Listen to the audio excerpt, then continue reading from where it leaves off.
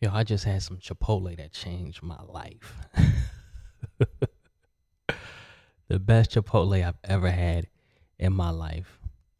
The only thing is now I got the itis. But we're gonna power through it. We're gonna power through it. What's good, y'all? Welcome to another episode of the High Value Designer podcast. I'm your host, Marshall Fox. I know I said I was gonna be coming out with new episodes every Friday, but I lied. I've got too much information to get out, so I'm upping the frequency. Okay. So just a heads up, y'all, we are official now. Like we on Apple Podcasts, Spotify, so all streaming platforms, we are official. So just a disclaimer, you know I'm out in the open here in this house that we're at. So if you hear my kids in the background, I apologize. It's just, it is what it is. All right, y'all. Like I said, welcome to the High Value Designer Podcast. Recording this live, and today we're going to talk about how to deal with imposter syndrome as a graphic designer. Okay, it's important. It is important. So this craft is not for the weak. Okay, we're really entrepreneurship in general, but particularly graphic design and people who do creative things for a living. It's mentally exhausting. Okay, so there's a whole dark side to graphic design that we don't often talk about, but it is there. Like I said, this is not for the weak. You have to have a certain level of mental fortitude to do this at a high level long term. Like there's burnout. We're answering to a bunch of people all the time. Like we leave a lot of times, a full-time job where we're answering to one, maybe two people, to doing this where we're answering to 5, 10, sometimes 20 people at a time, right? So, and then coming up with designs over and over, it's just a lot. It's a lot on us mentally, okay? So this craft will chew you up and spit you out if you don't take care of this, y'all. If you don't take care of this, your whole mental health, it'll chew you up and spit you out unless you know how to deal with it, okay? Like the voices in your head, your mindset, you have to really build it up like a muscle in order to do this happily for a sustainable period of time, not just like, little spurts here and there, like a year or two. I'm talking about, for the long term. It seems weird to say these days because people like to jump in and out of things. I'm guilty of that myself, like after a couple of years, like, oh, let me do something else. But yeah, there are people out here that you can become a master at something if you do it for an extended period of time. Like get your 10,000 hours in on one thing, So today we're going to be talking about imposter syndrome. So it's just one of the many mental barriers that we deal with as graphic designers, okay? So if you're already familiar with it, you may be thinking, man, this is cliche, but it's something that plagues us as creatives, so I have to talk about it, okay? We're especially susceptible to dealing with imposter syndrome, having imposter syndrome as creatives. So I want to free somebody today, okay? All right? All right, so just to kind of run down just some of the things that we deal with as graphic designers. People always need stuff from us. Like a lot of times we don't like to ask for help, and I'm speaking from experience, right? We don't like to ask for help, but people, ask us for things all the time because it's literally our job. Okay. So, and a lot of times it can feel like a job rather than entrepreneurship. We'll miss birthdays, holidays. A lot of times we're not mentally present with our families, and people can tend to minimize what we do as well because a lot of designers are looked at as commodities, right? Rather than like high level experts, consultants. A lot of us are looked at as like commodities or just, easily replaceable, and a lot of it is stuff we do to ourselves, but that's a topic for another episode, okay? But just know that all that is normal, okay, guys? It's normal. And you're not alone. It just means that you are in business, okay? Just think about that. You have to start looking at things, having a different perspective about things, looking at the glass half full rather than half empty, okay? And realize, okay, I'm dealing with this because I'm in business. People are doing business with me. Imposter syndrome. What is it? Okay, now we're going to talk about exactly what it is. So imposter syndrome is doubting your abilities and feeling like a fraud, right? It's an internal experience of believing that you are not as competent as others perceive you to be. It's the idea that you've only succeeded due to luck, not because of your talent or qualifications, okay? So just to recap, it's doubting your abilities, like feeling like I don't belong here. Like I'm not qualified, or maybe you have a little bit of success, but you tend to downplay it, minimize it, like, oh, this is probably luck, right? It's crazy because it was a buddy of mine, Dewan Matunga. who first told me about imposter syndrome. We were having a conversation, and he could tell by how I was speaking that I was dealing with imposter syndrome, and I had never heard of it. This was probably 2017. But I looked into it. We talked a little bit about it. I looked into it. I'm like, yo, this is exactly what I'm dealing with, because I came into graphic design, no real experience outside of the little things I've done for myself. And I think I did a website for somebody before just as a favor, but no real experience, right? So I started to make some money. I'm like, but I didn't go to school for this. I don't really have any significant experience. So this is probably just, a little wave that's just going to come crashing down. The house of cards is going to come crashing down eventually. To be honest, it probably was. I probably made like $500,000 before in this craft before I was like, you know what? I belong here. I belong here. I think I can make this a long-term thing. Honestly. And I still deal with it to this day. Okay. We all deal with this. You have to know that we all deal with this and it's normal. Okay. And it never ends. I still deal with it. I dealt with it yesterday. I'll give you a really quick example. So, I have a mini course. It's called 6 Figures on Wix. It's like a Wix course for designers that I put out earlier in the year. And, I haven't been promoting it at all recently because I came out with a premium program, the High Value Designer System. So that's what I've been promoting. And that is like the all encompassing program, like a signature program. I followed a system to build it out.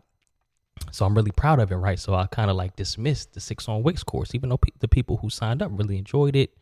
But somebody signed up randomly on Friday. And yesterday emailed, he said, I signed up a couple of days ago. Would you be able to give me a refund? So when I saw that, all this stuff started going through my head, like, oh, he probably thinks it sucks. I was like, I need to let him know about the new course. It's way better than that. Maybe he can give that a chance. Because I felt like the 6 Figures on Wix course wasn't the best representation of what I wanted to put out. It's still good in my opinion, but I'm like, oh, how did he even find this? So I'm talking to my wife about it. She's like, it's imposter syndrome. You got to stop doing that. The course is fine. Nobody that has taken the course, they've been getting results. Nobody who took the course, even though it hasn't been signups in a while because I haven't been promoting, but nobody who took the course said they wanted a refund, right? So I asked the guy, I was like, would you mind sharing why you wanted a refund?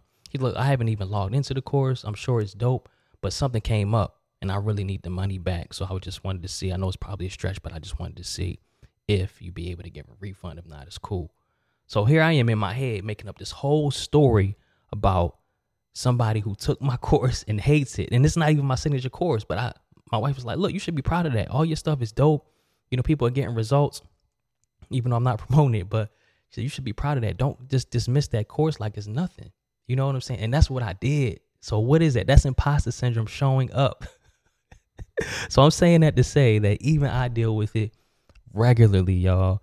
You can read stories about millionaires and billionaires who still deal with imposter syndrome. People who are at the top of their game, okay? Like athletes, actors, well-known people who aren't well-known, CEOs of companies that still deal with imposter syndrome to this day. So just know that it's something that rears its ugly head, but once you know what it is, you can know what to do about it, okay? What can you do about it? Once you know what it is, you can recognize it. So I give an example of like a boxer who, let's say he only has like 2 signature shots. Let's say he has a dope jab and like a right hook or something like that.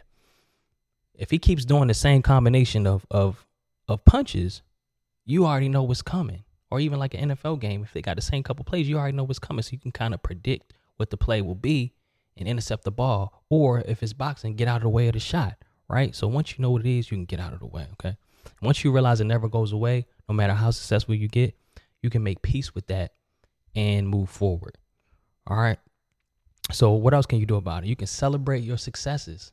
We suck at this as designers, y'all. And people in my group and Good to Go know, because I talk about it all the time. Like they see glimpses here and there, but I would say probably 90% of the work that I've done for clients, out of the $1 million+ of work that I've done, I haven't posted. I don't really get excited about.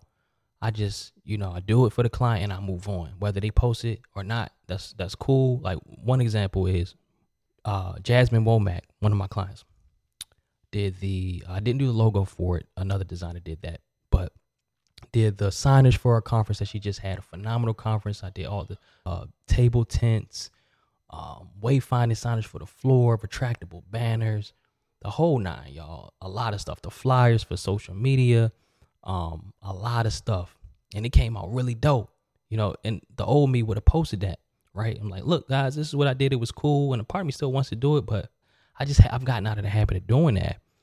But I'm bringing that up to say sometimes it's okay to celebrate some successes, especially stuff that's out here having an impact. Like Jasmine is able to have a tremendous impact through the work that I've been able to do. Giving her that much more confidence in what she does and how she shows up for her clients at a high level, because she has a high level brand strategist and designer behind her that's working on this. And same can be said for a lot of different things, a lot of different clients that I work with. And us as designers, we're doing amazing things for our clients on a day-to-day basis. I'm not saying we have to post everything, but sometimes it's okay to sit there and actually appreciate, one, being in this craft and being able to provide for ourselves and our family with what we do, showing gratitude there. But two, having gratitude for our ability and what we're doing for our clients, really recognizing what we're doing for our clients. And in my head, I work with a lot of professional speakers, authors, coaches, and consultants. A lot of what they do is hard work, right? So they're changing lives. They're helping people get out of depression. They're motivating, inspiring. For example, with Jasmine, she's giving people an outlet to share their stories with the world so they can change lives with their books. And just working on for example, the retractable banners have testimonies. Just read through the testimonies. I'm like, wow, like she's really out here doing the Lord's work. Right? So I'm saying that to say a lot of us have really dope clients like that. It's okay to sit there and say, wow, let me really appreciate this moment, right? Celebrate this, okay? And stop downplaying what we do, okay? Remember how far you've come as well. That's another thing you can do about it. Remember how far you've come. And just think, when you weren't doing design, when you twiddling your thumbs and didn't have anything to do, think about that. Think about when let's say you were at a job that you didn't like, or if you're still at a job, when you are designing, think about the fact that you're not at the job at the moment when you are designing, okay? And remember, you are the expert. You're the expert that people seek out, not them. So they're coming to you for a reason. They just didn't show up just because, they just Googled you and just landed on your site. In most cases, with at least the designers in my network, usually it's a word of mouth. They showed up for a reason. Somebody likely has sung your praises or let this potential client know about you for them to show up, right? And give yourself grace. Stop being so hard on yourself as well. And don't hold back out of fear. Go for that big client. Go for that big project, okay? And that's going to be another topic for another day, because one of the biggest things that hold designers back is confidence. It's confidence. And I see it all the time, especially in my group, Good to Go. If you aren't in the group, if you're a designer, join Good to Go. It's goodtogo.group. Good, the number 2, and then GOAT, GOAT.group. So yeah, one of the biggest things that hold designers back is lack of confidence. So designers in my group, I won't lose it this time. Designers in my group will ask, well, how do you do this? Or what do you say when it comes to this? And I just let them know. We'll just tell them this, tell them that, tell the client this. And they be like, wow, like the confidence is crazy. And I don't even really think about it like that. But then I have to remember it's muscle memory for me. I'm able to have those conversations with the clients easily. Like a lot of designers are scared to talk about money, or they'll get on a consultation with a client or a call, a Zoom call, and they won't even bring up money. I know designers I've been working with one-on-one where it's like, well, I'll just get on the call, see what they need, then I'll send them a proposal. I'm like, so they have no idea how much you're going to charge them? Like I try to get to that money conversation as quickly as possible in the conversation, like get to it as quick as possible, because you don't want to waste people's time and you don't want people to waste your time. And if you're a high level service provider, then you have to assume that identity even before you are. I talk about that in my high value designer system. You have to assume the identity of a 6-figure designer before you are. So if you are a high level service provider, if you are that 6-figure, multi-6-figure designer, how would they operate? They'd be busy. They'd have a lot of clients, not too many, but they've had clients that are in line that they're working with, and they have to keep things, they're not twiddling their thumb. They're not sitting around waiting, right? So if you have that identity, get to that conversation. Let them know, okay, this is what I can do. This is what I recommend based off of what you shared with me. This is how much it costs. This is when I'm available. This is the payment schedule. Talk about all that on the phone, on the Zoom call. Let them know right up front. They appreciate that. So that way you can minimize the back and forth. I talked with a designer that I coach about this earlier in the week, just a high level client that she's potentially going to get. So I'm like, I was kind of talking to. I was like, well, one, celebrate what happened. It's cool. But two, try to eliminate the need for a proposal. Like, get that yes or no on the phone. Because they don't, high level clients, they like that decisiveness. They like someone to take control, and they don't like people to waste their time. And you don't want your time wasted either. You know what I'm saying? So eliminate all of that back and forth. Okay, yeah, cool. I'll send you this. I'll send you that. Unless it's a situation where you really have to do that. So try to eliminate that. Okay. So one of the biggest things designers struggle with is confidence, and imposter syndrome is a big reason, right? But just the confidence and this imposter syndrome by itself, that's the difference. Like, having that and knowing how to combat that can be the difference between doing $60K a year or doubling it to $120K a year. Because if okay, yeah, I'm scared to send this proposal out, or I'm scared to share this amount with the client, but it's just imposter syndrome, go ahead and send it out anyway. You'll send it out. You'll be a little scared. Your armpits will be sweating like me. Your belly button may be sweating. That was what happened with the one first shared imposter syndrome with me. He was helping me raise my prices. All that was happening, y'all. But I did it anyway, and people started to pay it. I'm like, wow. So just that little key right there is like, bro, it's going to be scary, but just do it. Just know it's imposter syndrome. You do belong here. You are needed. Go ahead and do it. What's the worst that can happen? Having that mentality can be the difference between a $60K a year and $120K a year, doubling your business. Something that simple, y'all. That's why I had to talk about this. I know it's cliche. I know it's, a lot of people talk about imposter syndrome, but we deal with it as creators all the time, y'all. And once you eliminate that, one of those mental barriers, or at least try to suppress it as much as possible, things are limitless, y'all. Things are limitless. Just thinking about where I was when I was dealing with it the most. I tell the story about Patrick Peak, the gift coach, when he asked me early on, like, how much would you want to make in this business? I was like, if I could do $80K a year, that would be dope. That was probably about 15 or so K more than I ever made in a year. So I was like, that would be love. Like, that would be amazing. Like, I'll be able to really feed my family with that. And he was chewing it. He was eating a sandwich like, bruh. He was like, man, you could double that easy. And I thought he was crazy. I was like, what does he know? You know what I'm saying? I was like, I'm going to make 100 anything as a graphic designer. But then now to triple it, more than triple it a year. Why? Getting rid of limiting beliefs like imposter syndrome, at least knowing what it is so you can combat it. Okay. So that's why it's important, y'all. I know it probably getting a little long winded, but just know that you're needed. You belong. If anybody's paid you money for design and continued to pay you, or you got multiple clients, you belong here. You belong here, regardless of if you went to school for it or not, regardless of any of that, bro. Like, humbly, I'm doing pretty well in terms of revenue compared to designers who I'm familiar with, who have gone to school for it, have went to agencies and studied under folks and stuff like that. So I'm saying that to say, bro, you use Canva, you make money with it for your clients, you belong. I'm saying it. It's an unpopular opinion. You use Wix, you belong. I know it's an unpopular opinion, but you belong. We need you, and we need you to become a high-level designer if you want.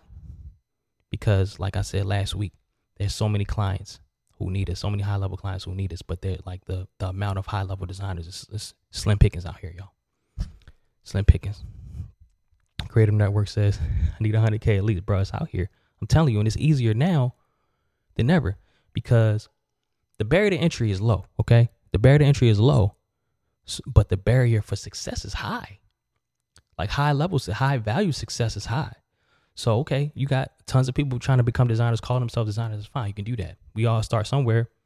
And only the real ones, only the ones who have a certain set of skills and have a certain mindset to really genuinely want to help their clients, they're the only ones that are going to make it, right?